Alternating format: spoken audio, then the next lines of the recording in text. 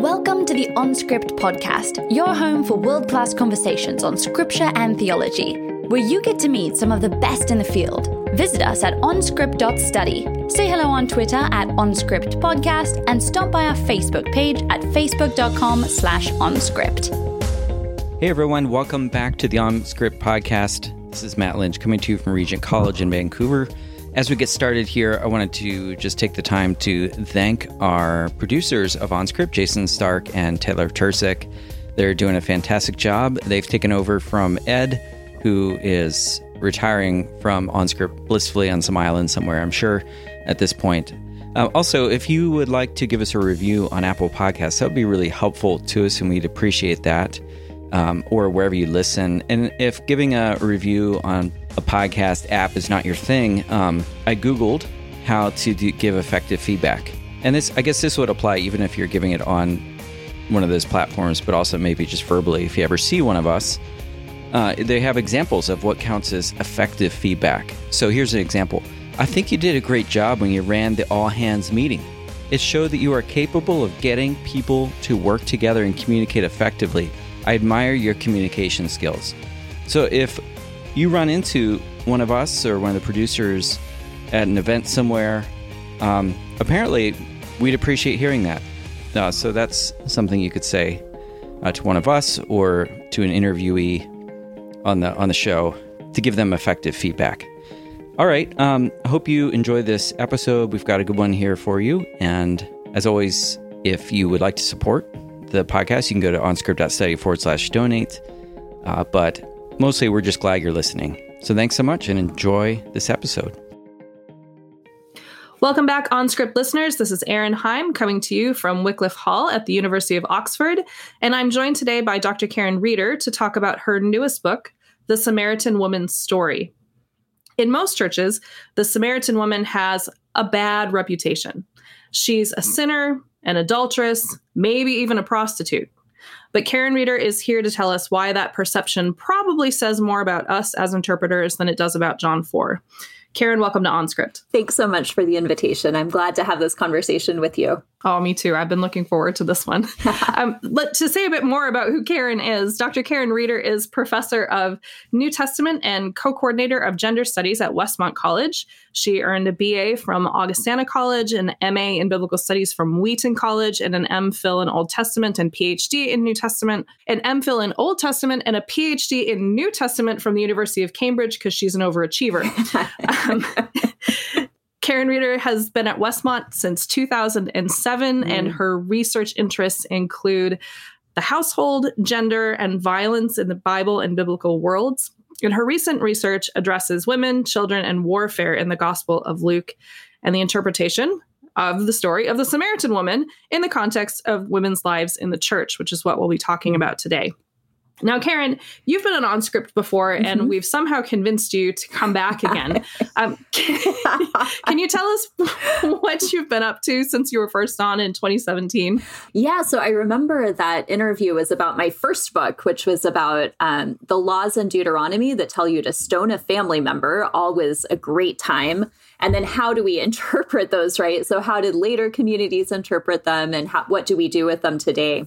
At that time, I was also working on my second book, which was about the imagery of women in the Gospel of Luke and its connection with both peace and war and the destructive violence of war. And then how do we understand that within the ancient context? As I was finishing up that book, that was the fall when the Me Too movement started.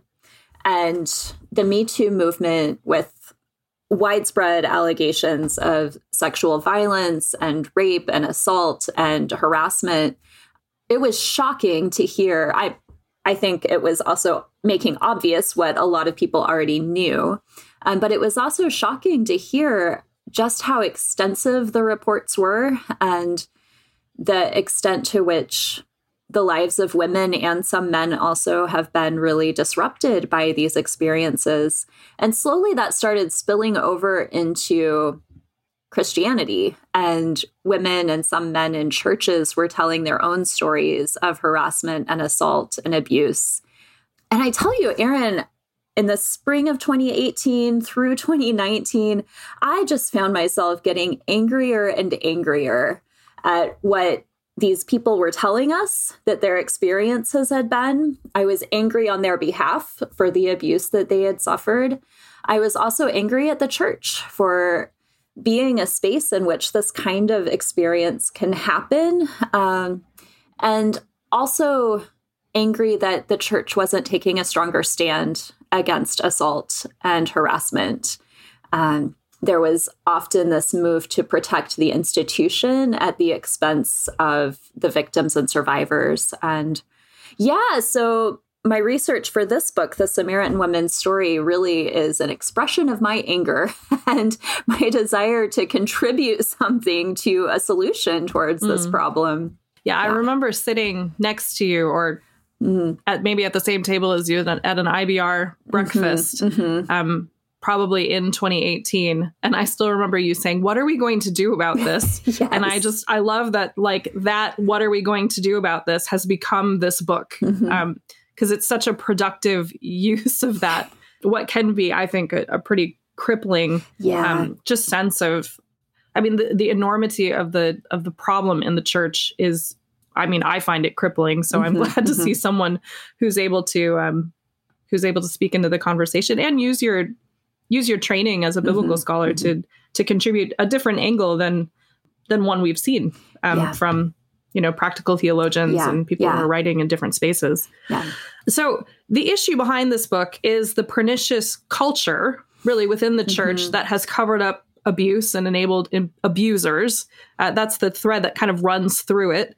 What does that have to do with the Samaritan woman in John 4? Yeah, as you said, as a biblical scholar, I really struggled for a long time to think, what can I actually do in this situation?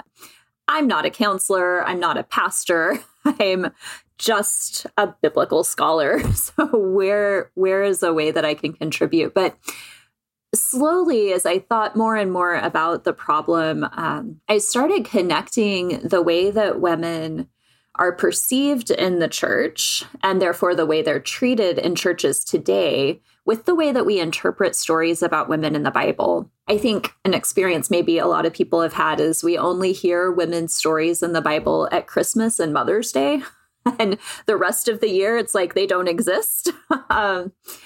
Or if we do hear stories about women in the Bible at other times in the year, then it's often really focused on negative representations of women. So women as seducers, women as dangers to the faithful men around them.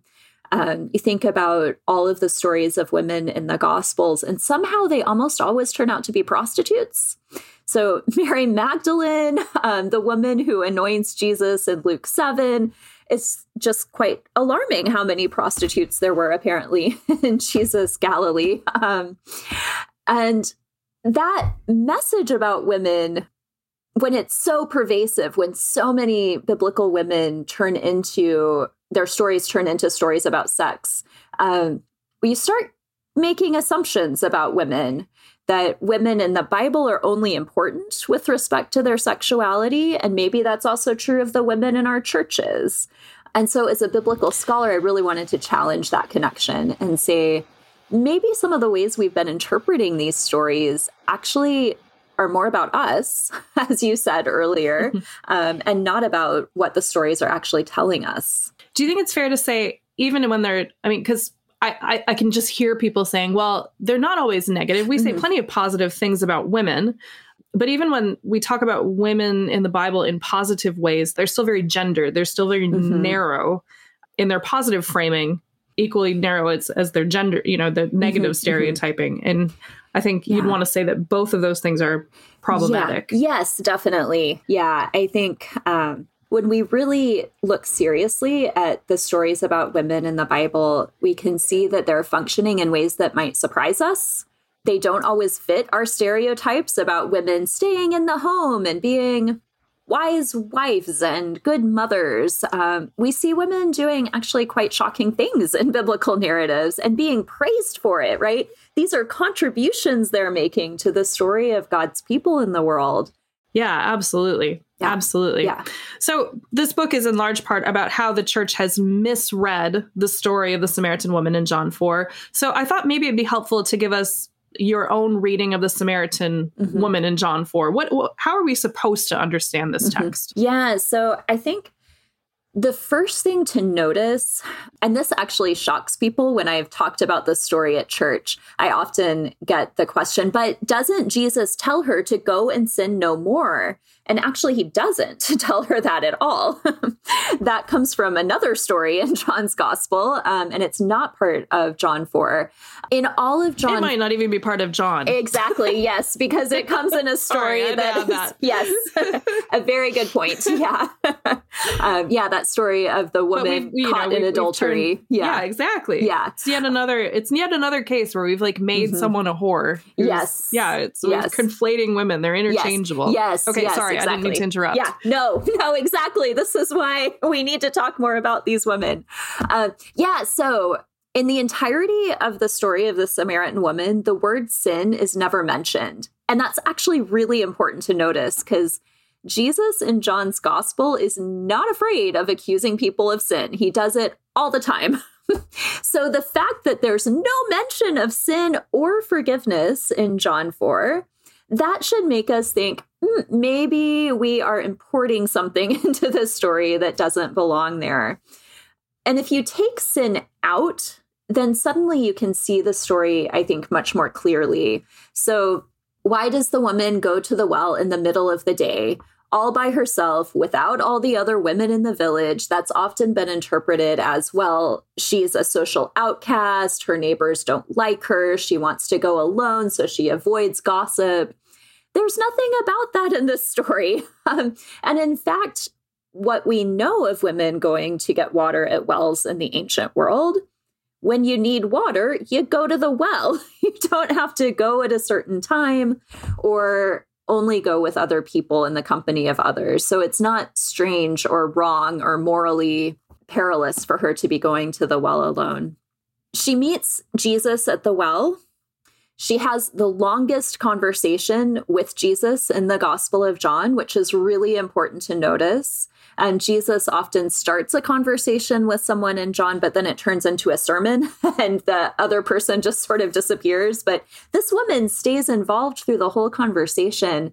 And she asks relevant questions. She's listening. She's trying to figure out what Jesus is talking about. She's the one who introduces the serious issue of, where do you worship God? Do you worship in Jerusalem, where the Jewish temple is, or in Samaria, Mount Gerizim, where the Samaritan temple was? That was the key issue of the difference between the Jews and Samaritans in the first century. And really, that question is about, who are the people of God? Are the Jews the people of God, or are the Samaritans the people of God? And her question, therefore, allows Jesus to make this grand theological statement that, well, actually, anyone can be the people of God. And suddenly the kingdom is open to all, to Jews and Samaritans and Gentiles even. And it's the woman's participation in the conversation with Jesus that makes that message apparent. Then at the end of the story, when she has realized who she's talking to at her village well, she runs back to the village and tells everyone, hey, I think I just met the Messiah. I'm pretty sure he's sitting at our well. Come and meet him. The villagers come out to meet Jesus, and they believe that the woman has spoken the truth. And they say, we believed first because of your word, and now we believe because of his word. So the word of the woman and the word of Jesus are actually paralleled in John 4, which is quite remarkable. And we see in between the woman leaving the well and the villagers coming to the well, Jesus is talking to his disciples. And they're a little confused. Why are you talking to a Samaritan woman? And he says, hey, look, guys, other people have been sowing the word, and now you're ready to enter into the harvest. And here comes the woman bringing a whole harvest with her, right? So I think that analogy that Jesus makes is saying, the woman and I have been working here while you've been off buying food in the village, and now we get to harvest the fruit of our labors of sowing the word of God, right? So I think that this woman is first of all, the first evangelist in John's gospel. And then second, I would say she's presented as the ideal disciple of Jesus, someone who listens, who asks questions, who seeks understanding, and then witnesses to others about the truth she's realized. In that respect, I'd see her as a strong contrast with Nicodemus a chapter earlier. Who incidentally, as I always point out to my students, comes at night. Yes, like John exactly. also has this night-day thing. Yeah. And I so appreciated just the clarity in which you break down her function as an ideal disciple, because those are all themes that you can trace through the rest of John's gospel, really. And I find that really, I mean, it's helpful. It's helpful in teaching. If you all are teaching classes on John, this is a book to add to your reading list for sure. It's like, it's really, really helpful, both in terms of how it addresses contemporary issues, but also just like what it means to read scripture well, which I know listeners definitely care about. Yeah, every term I teach John, and I teach John every year, I always challenge them.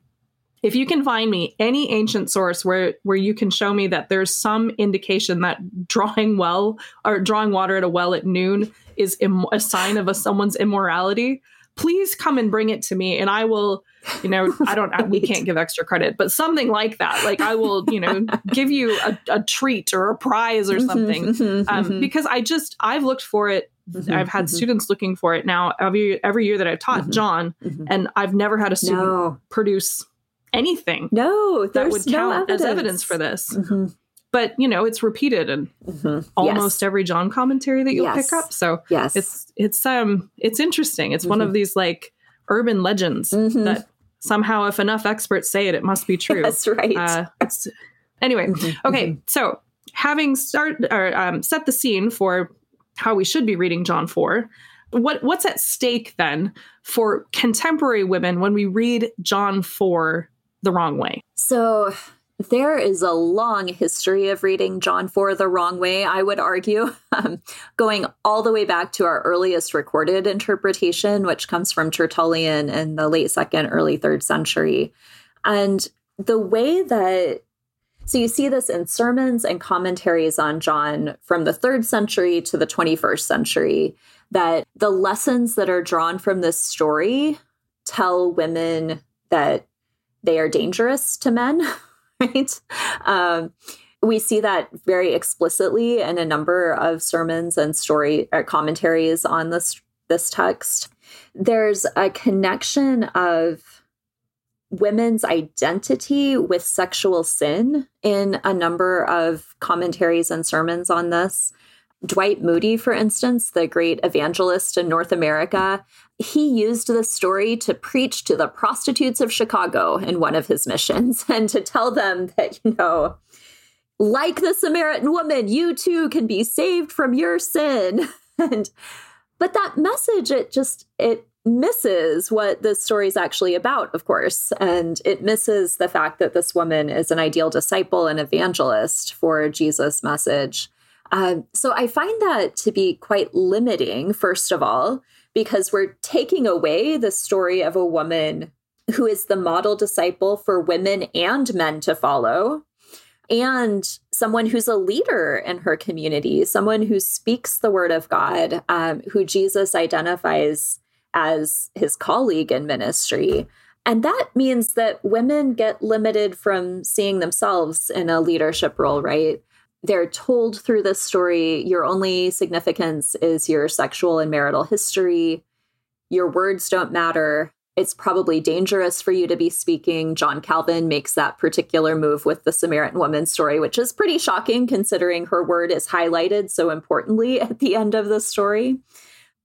Yeah, I just find the traditional interpretation of John 4 to be both limiting and dangerous. Yeah, and we'll definitely, I have a whole series of questions about the ways in which it's limiting and the ways in which it's dangerous. So let's maybe jump into that line of questioning. I mean, you've said a bit about like the trends that we notice in interpretation, but what trends do we notice like from Tertullian all the way through John Piper? Like what do they all have in common? Yeah. So first of all, there is an overwhelming focus on the woman's marital history in John 4 as the lens to read the story through. So this story is about Jesus saving a woman from her sexual sin. And she has to recognize her sin and completely reform her life if she wants to be counted in the kingdom of God. Going along with that, we see a devaluing of her own spoken word and her participation in the story. So if you start from the perspective that she must be a sinner, then you start reading everything that she says to Jesus through that understanding. So she is rude to Jesus. She is foolish. She deliberately misunderstands him. She mocks him. She cannot possibly be wise enough to understand what Jesus is talking about anyway. So the story really, even though it's the longest conversation in John's gospel, in interpretation, the woman gets silenced over and over again. And then, as I was saying with John Calvin, when he gets to the end of the story where the woman is speaking to her fellow villagers, her neighbors, he says, well, we might think that it was dangerous for her to tell anyone anything about Jesus because she didn't know enough and she didn't really understand what she was talking about. So she could have misled everybody. But really, she was just acting like a fire alarm to alert everyone to the fact that Jesus was there. So it's no different than a cow or a bell ringing. She's just the same as that. So he's not only devaluing the woman's own words, but he's also dehumanizing her and turning her into just, a symbol or a bell. That's all. That's a pretty egregious example of a number of pretty egregious examples. Can you give us like the most, notable offenders within this tradition and maybe give a few examples of things like what Calvin has said that appear not just in John Calvin's writing, but actually starting all the way back, as you say, in Tertullian and then stretching forward. Yeah. So Tertullian refers to the woman twice. Once he calls her a multiple adulterer because she'd been married so many times. Tertullian is in this particular work, he's arguing that a Christian can only be married once, ever. And for the rest of your life, you are married to your first spouse. And so he sees even if she got remarried legally, she's still morally at fault for having multiple husbands. And then in another writing, he calls her a prostitute because once you've had so many husbands, clearly you might as well just be counted as a prostitute. Tertullian's shock there is that Jesus even spoke to a woman like this. So how can we understand it?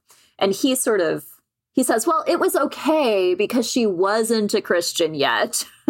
If she had still been living in this way after she became a Christian, then we would really have a problem on our hands. But it's okay because she wasn't a Christian yet. So her marital history, we can excuse it in her ignorance.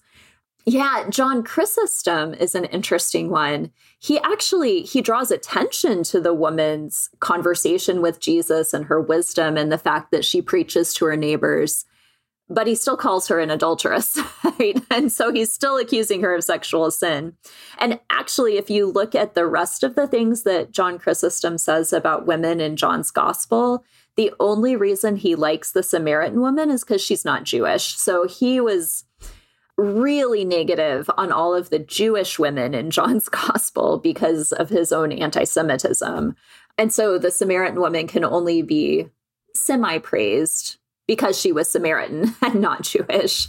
I mean, speaking of the Roman context of those, I mean, you have like a lengthy section and pretty much every chapter, you're really careful to put the interpreters in their context. Why was that an important piece of this project? And then we'll go back to egregious examples. Yeah. So one of the things that I wanted to do with not just tracing the history of interpretation of the woman, but also showing how interpreters' approach to the Samaritan woman reflects their approach to women in general. So for Tertullian, for instance, I mean, he did praise women and give women a place in the church of service and of contributions towards the kingdom of God. But he also said women are the daughters of Eve and therefore brought death and sin into the world, and they're the devil's doorway, and, all of those fun things. And I think that we see his interpretation of the Samaritan woman as part of a larger understanding of the dangers of women to men, because sex is dangerous for Tertullian. And for most of the early church, there's a real suspicion of sexuality.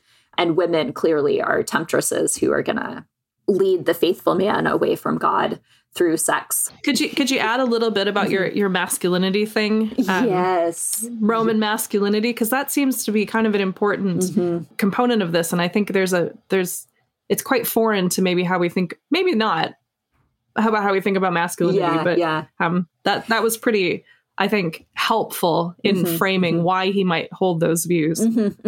Yeah. So masculinity in the Roman world, and certainly Tertullian reflects this. One thing we have to think about is they didn't necessarily think in terms of a binary between male and female. There were certainly ways that male and female were conceived as opposites in Roman understanding, but masculinity is more of a sliding scale. You can be more or less masculine.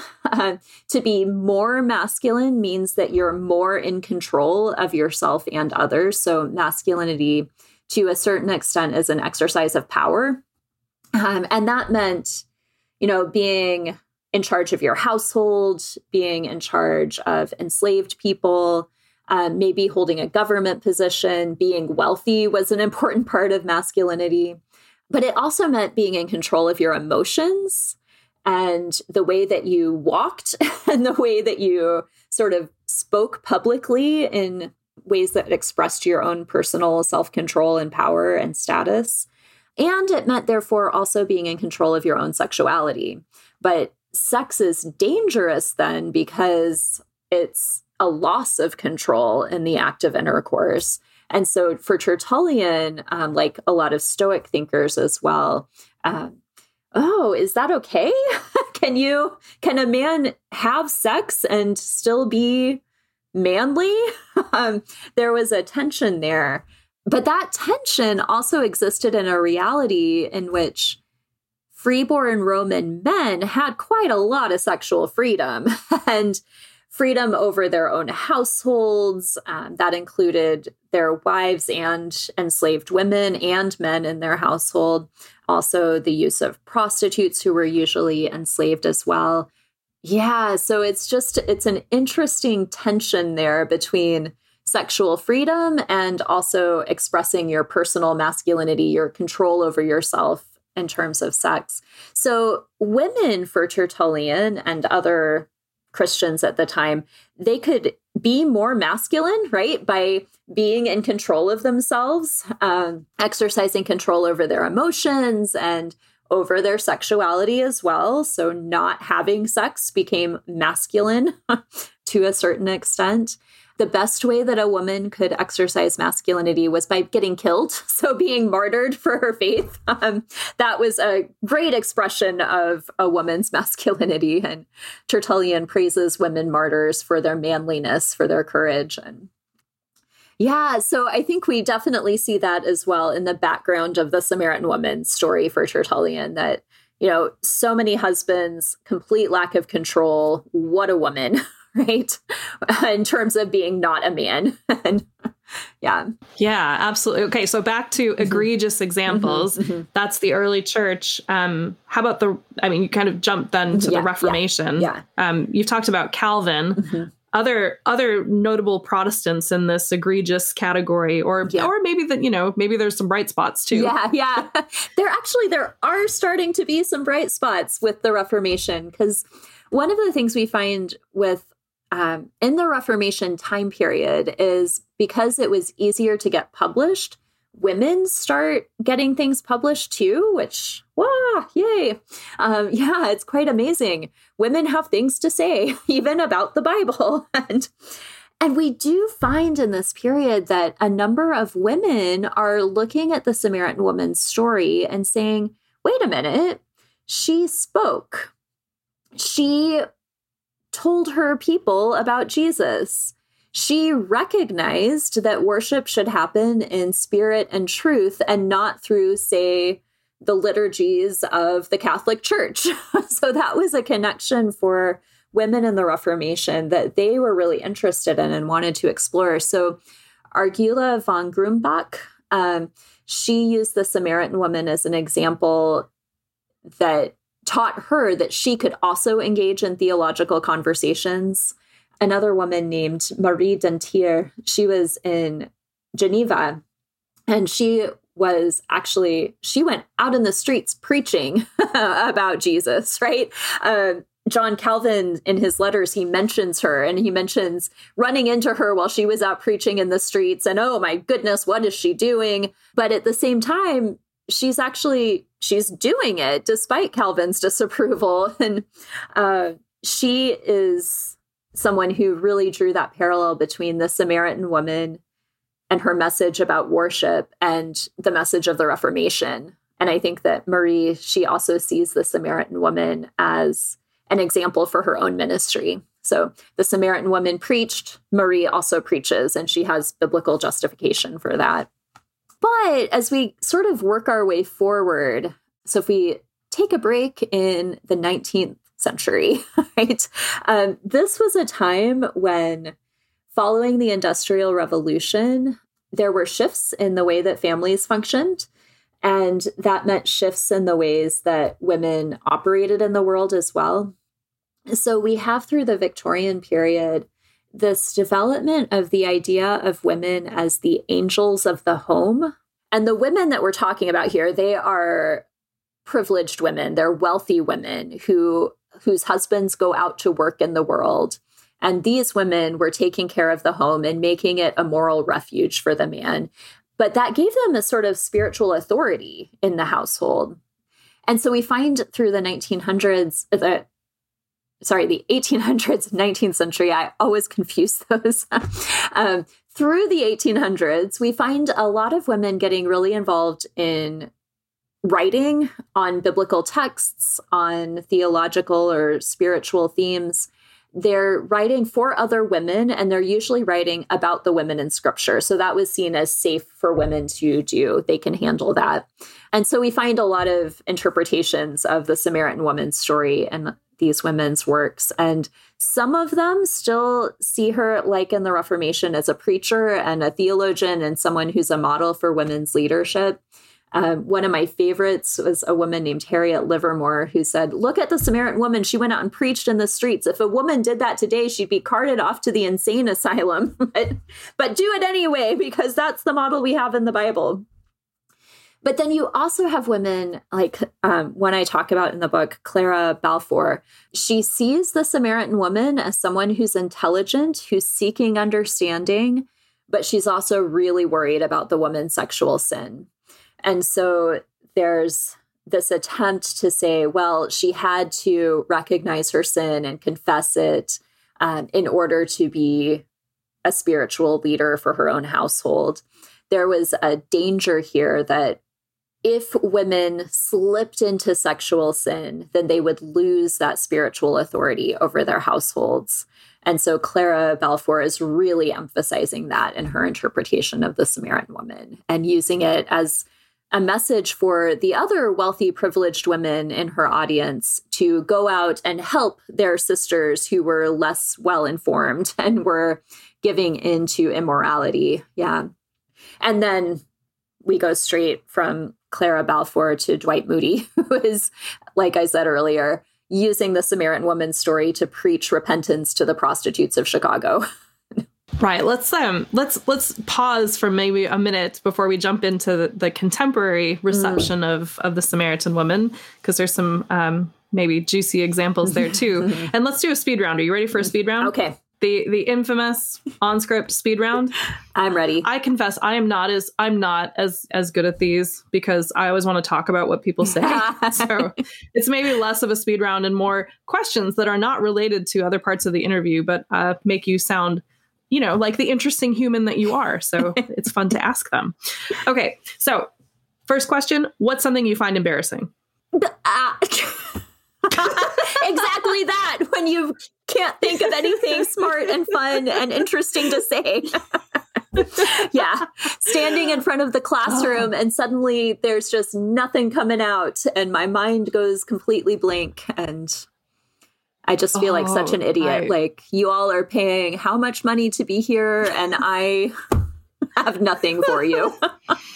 COVID brain has made that like such a, it's not like a fear I dream about anymore. It like happens to me and just, it's so unfortunate. It's getting better, but it was so unfortunate at the beginning. Anyway. Okay. Give me a book or an author outside of biblical studies and theology that you think is worth reading. Ooh, Lois McMaster Bujold. So yes, she's she's a fantasy author, and she also does sort of outer space opera kind of things.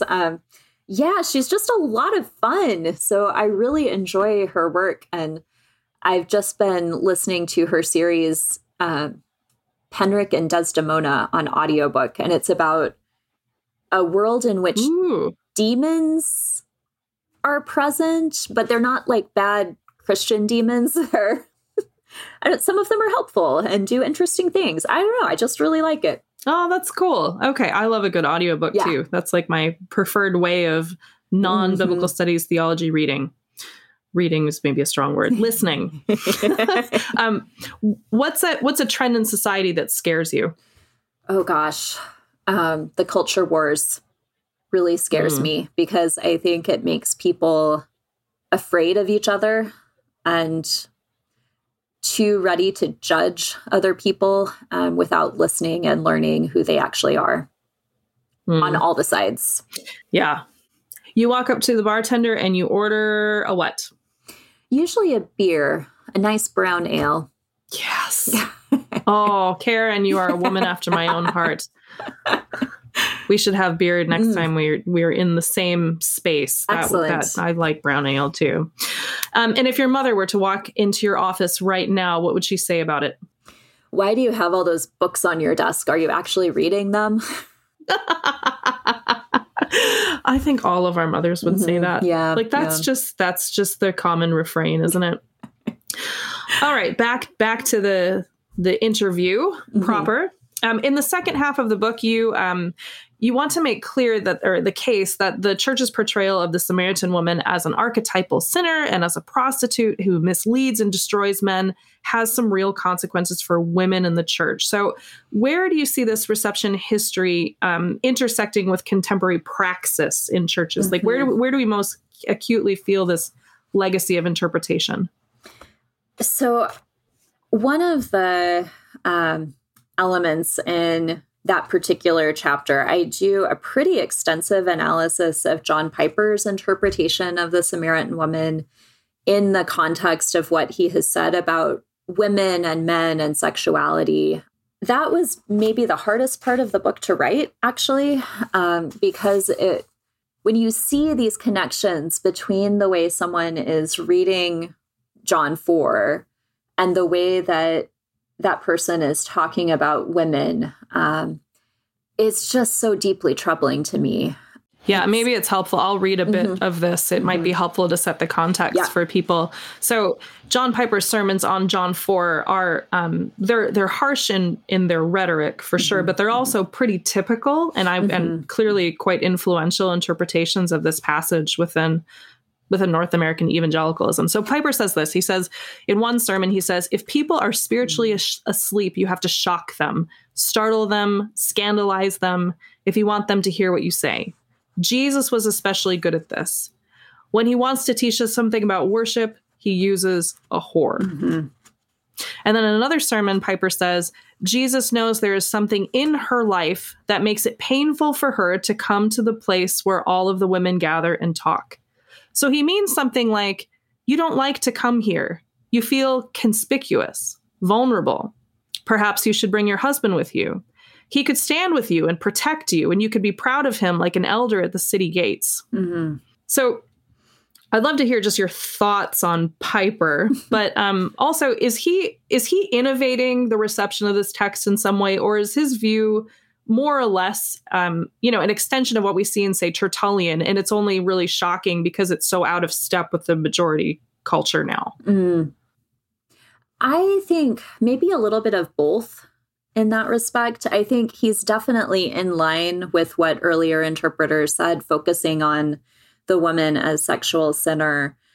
I think he's maybe trying to push as well that she should have a male protector who will guard her and keep her from the gossip of her fellow townspeople, who will maybe keep her on the straight and narrow in terms of her own morality and spirituality, because that's very much part of his perspective on marriage in general, is that women need husbands to lead them, right? And to guard them and to be their protector. I think that's maybe a bit more blatant of a connection than we see in some earlier interpreters, although I think the trends are there earlier on as well. Like, I find that difficult to read, actually. And I think, for some listeners, that will be really difficult to hear. But so coming back to the earlier question, like, where do you see this sort of interpretation impacting how, real women in our churches today are treated? I suppose we're coming to the Church Too portion of the book also. Where do you think this this kind of rhetoric intersects with Church Too? Yeah. So I'm going to jump to something that happened in the spring of 2021. It was in Georgia in the United States. There was a young man who felt that he had a sex addiction, and the way to address his sex addiction was to go to massage parlors, which are sometimes associated with prostitution, although I don't think that that was proven for any of the places that were targeted by this young man. And he killed people there, right? He killed the workers there. Most of the people who were killed were Asian women of Asian descent, who were looking for work, right? Who were trying to support themselves and were working at these massage parlors. It came out afterwards. Actually, it was almost right away that it was indicated that he was an evangelical Christian, and he had been told that women are stumbling blocks who cause men to fall into sin. And his response was to kill the stumbling blocks so that he would not fall into sin.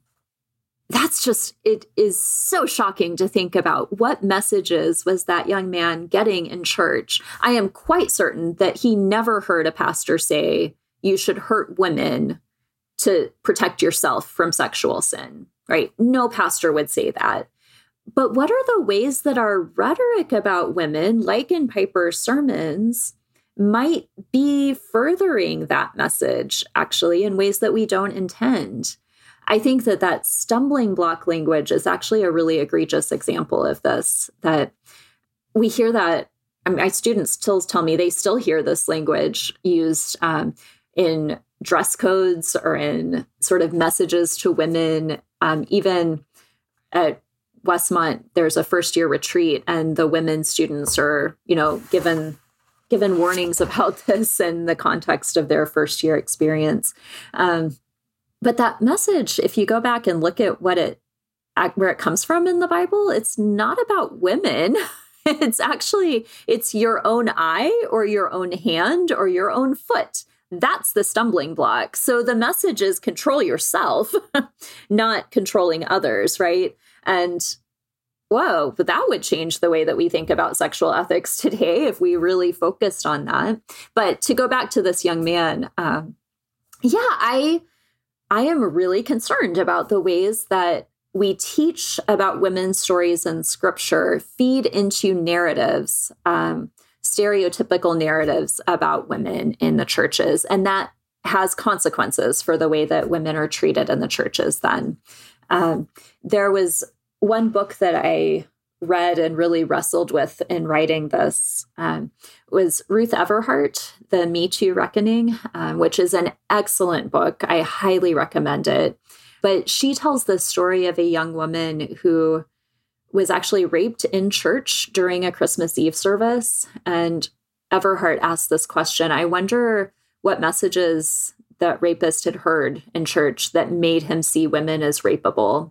That is just, it haunts me to this day. That question lingers in my mind. And I actually, one of the things my editor made me do in the final edits here was take out some of the references to it. She said, it's too much. But I think that question is just, oh my goodness, what have we done to present women in this way in our churches, to make men see women primarily as sexual objects, as prizes even for a faithful man, or as dangers to a faithful man?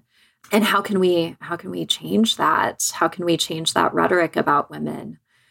Yeah, so this sermon by Piper as well, one of the sermons by Piper, he actually interweaves his interpretation of the Samaritan woman with the story of a man who had gone into a gym and killed several women because they didn't go on dates with him.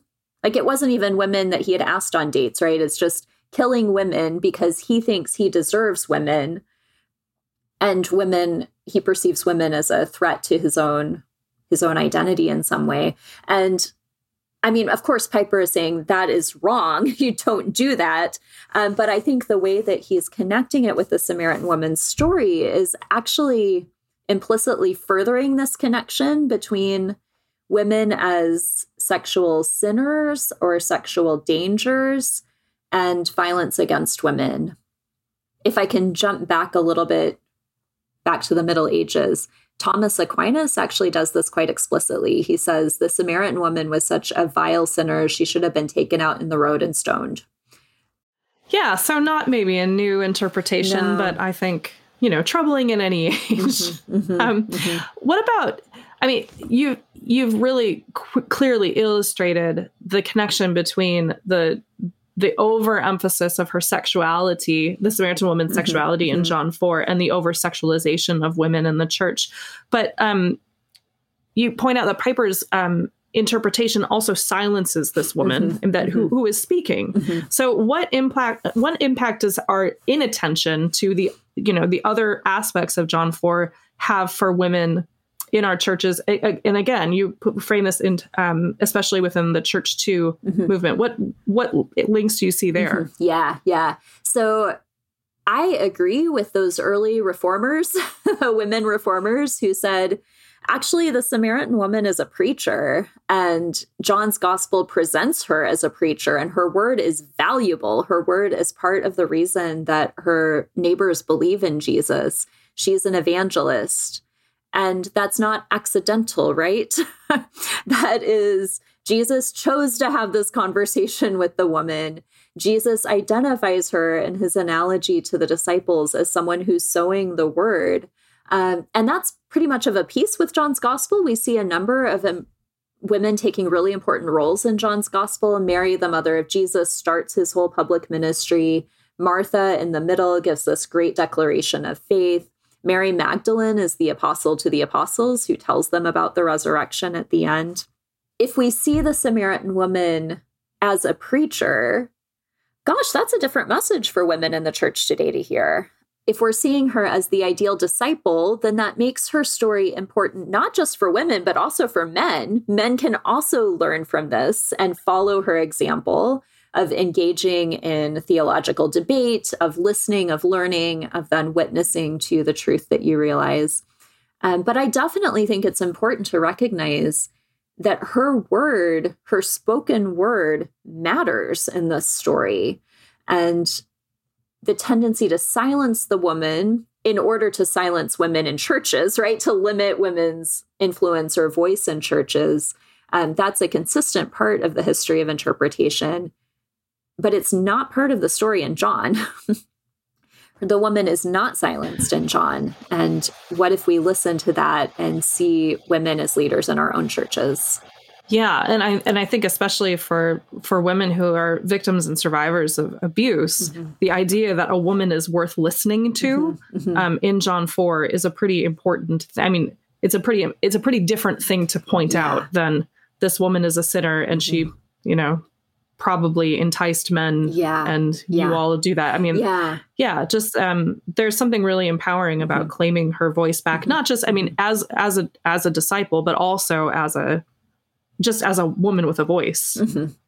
And in the context of church too, a woman with a voice is a big deal. Yeah, definitely. We're coming to the end of our time that Caryn has so graciously set aside for us in a very busy week. I know. So I just want to conclude our time with the question that I like to ask all the guests that I interview. So Caryn, what is your hope for this book?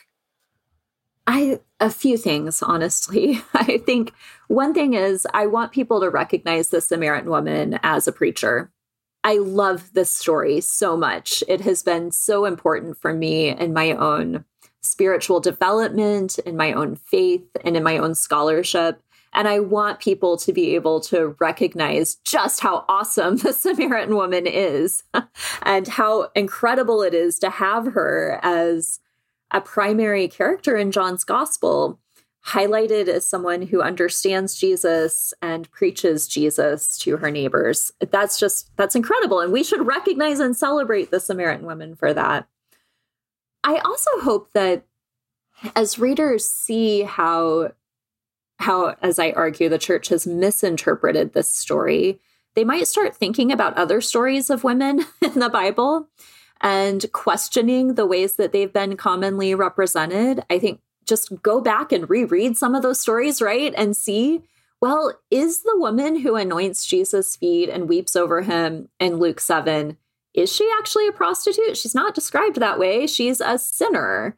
And there are lots of ways for people to sin. And there's no reason to say that she must be a prostitute, that that's the only way a woman could sin in Jesus' world. Definitely not. So what if we've gotten that wrong? And what if there's something else we need to learn from her story? Yeah. So that's another goal of mine through this project. And then third, I really hope that people will use it and take it to heart in thinking about the ways that we represent women and women's stories in our churches. Because if we don't change the way that we talk about women and the examples we highlight and the stories we tell, then we're going to be stuck in this church too moment for a lot longer. And we need to not be there, right? We need to recognize the ways that we have sinned against women, repent, and change our churches to be places of safety for all women and men. Thanks so much. And friends, that's all the time we have for today. We've been speaking with Dr. Caryn Reeder about her newest book, The Samaritan Woman's Story, Reconsidering John 4 After Church 2, which was published by IVP. Folks, this is a book that you're going to want to pick up and read for yourself. And as I said before, if you're teaching, that you should assign this to your students and add it to your reading lists. Caryn, thanks so much for joining us. Thank you so much, Erin. This has been great. Yeah, and thanks to all of you for joining us. We'll see you next time. You've been listening to On Script, delectable conversations on scripture and theology. If this episode has brought you inner peace or lit your biblical fire, please consider a small donation of just $2 or $5 per month. Information on how to donate can be found at onscript.study/donate.